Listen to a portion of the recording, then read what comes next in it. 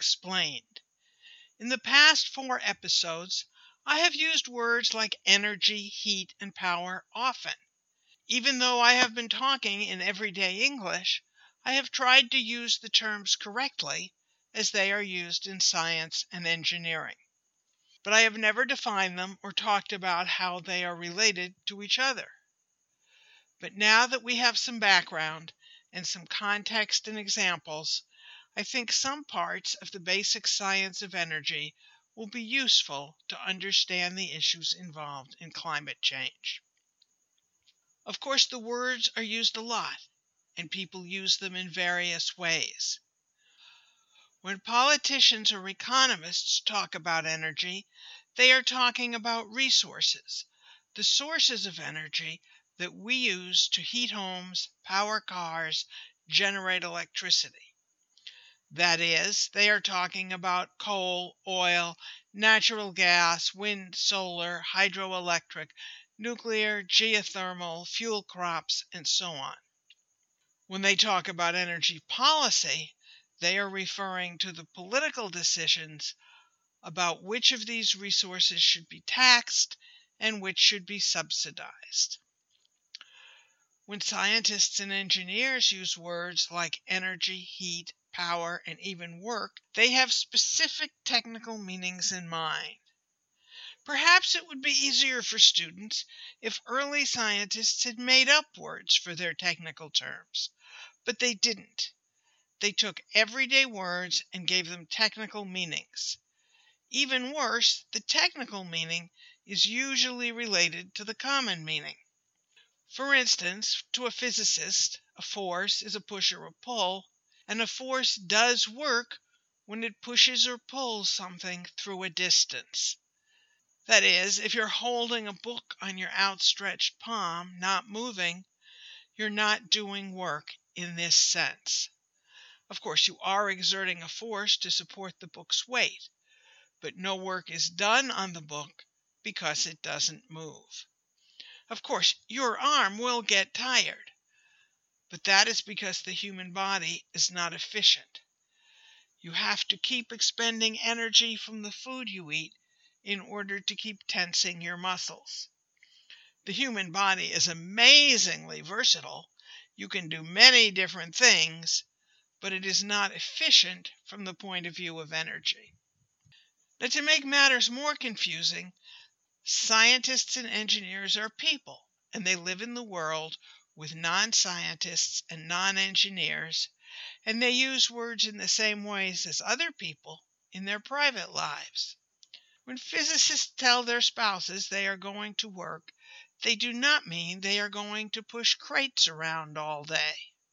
Paperwork and staff meetings are considered work in the sense of what you do to earn a living, but not what they mean by work when they are doing physics. Other sciences and engineering take the use of these words from physics. I have made a point of the technical use of the word work because energy is defined as the ability to do work. Energy comes in many forms and can be converted from one form into another. For instance, we say that water at the top of a waterfall has potential energy, because as it falls, it will pick up speed, converting the potential energy into kinetic energy, or energy of motion. That falling water can be made to turn a generator, converting the kinetic energy into electrical energy, which can power machinery to do all kinds of work. For centuries, even before water was used to generate electricity, water wheels were placed in streams. The falling water turned the water wheels, and the shafts of the water wheels were connected to machines inside the factories that were built next to the streams. Let us follow the energy when you throw a ball into the air. You exert a force as you extend your arm. The work you do on the ball gets converted to the kinetic energy of the ball as it leaves your hand. As the ball rises higher in the air, gravity, the force the earth exerts on the ball, slows it down, We say that kinetic energy is being converted to potential energy because after the ball reaches the highest point of its flight, gravity pulls it down and increases its speed again. That is, the potential energy is converted back into kinetic energy. But what happens when you push a crate to get it moving across a level floor? You give it kinetic energy and then it slides to a stop. What happened? The force slowing it down is friction, but friction is not like gravity. The kinetic energy of the crate has not been converted into potential energy. The only way to get it moving again is to push it again. Instead, the energy has been converted into a form we loosely call heat.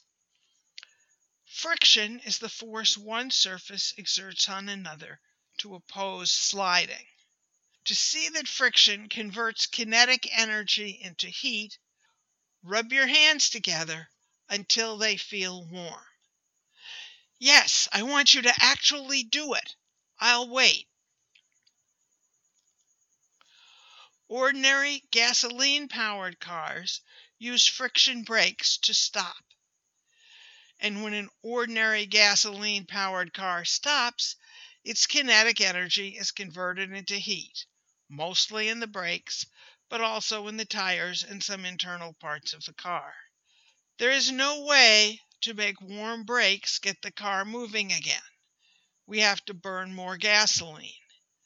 The chemical potential energy of the gasoline has been converted into the kinetic energy of the car and then to heat. It has been converted from a useful form to a form we can't use. Heat, or thermal energy, is a peculiar form of energy. Other forms of energy, mechanical energy, both kinetic and potential, chemical energy, light, electrical energy, and many other forms can be converted completely into heat. But heat can be at best partially converted into other forms. Consider the gasoline engine in a car. The gasoline gets mixed with air and let into the cylinder and compressed. A spark from the spark plug causes the gas to explode. The hot gas pushes the piston, driving the crankshaft, which drives the car. But the point here is that the gasoline is used to generate heat at a high temperature. Some of that energy ends up as kinetic energy of the car, but far from all of it. That is why the engine needs a cooling system to circulate coolant through the engine where it gets hot, and then through the radiator to cool off again by giving the heat to the air. If you have driven any distance, the engine will stay warm for quite a while after you stop. This is why cats like to sleep on the hoods of parked cars. This one-wayness, this ability of other forms of energy to be converted completely to heat, but not the other way round, is a fundamental principle, and we'll see it in action in many examples. Not only friction, but air resistance on the outside of the car, resistance of the water on a boat, electrical resistance in electrical circuits, all turn other forms of energy into heat. We could make cars more efficient if we didn't use friction for braking.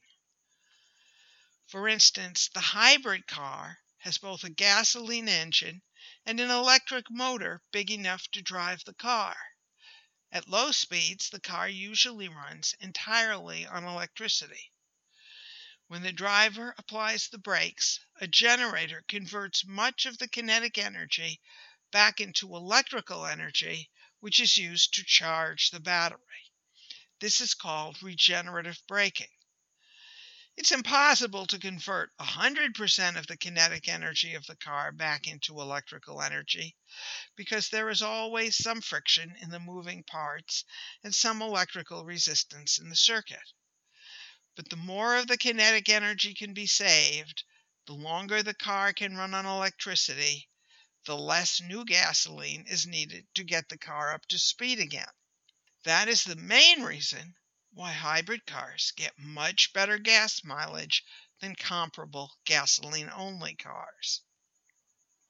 Throughout this discussion, I have been implicitly assuming that when energy is converted from one form to another, the total quantity, including heat, is the same afterwards as before. This is actually a well-documented and studied principle called the conservation of energy, and two things need to be said about this. First, this is a technical use of the word conservation. In everyday English, conservation means saving something instead of using it or using less. It means driving a Prius instead of a Hummer, not dumping industrial waste into rivers, adding land in national parks, and so on.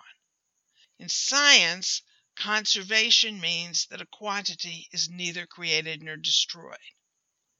Many people have trouble understanding or believing in conservation of energy. Partly this is because the subject is often very badly taught in grade school or junior high. But also, unless you take science courses at a higher level, it is not treated quantitatively. And when you say the amount of something doesn't change, it only makes sense if you can measure the amount. But quantitative experiments and mathematical derivations by many people over the last 200 years or so bear out that energy is conserved in the technical sense. If you're not persuaded, let me make an analogy and ask for the benefit of the doubt, because it is the numbers that make the case compelling. So imagine you have a jigsaw puzzle, but not the box it came in. You dump the pieces out on a table and move them around so pieces of the same color are near each other. Perhaps you decide that the picture is a horse pulling a cart, or a sunset at the beach, or whatever the pieces suggest to you. But you're guessing, you aren't really sure. But if you put the puzzle together, with every little bump fitted into the matching hollow, then you can look at the picture and know what it is without any doubt. Doing science quantitatively is like putting the puzzle together.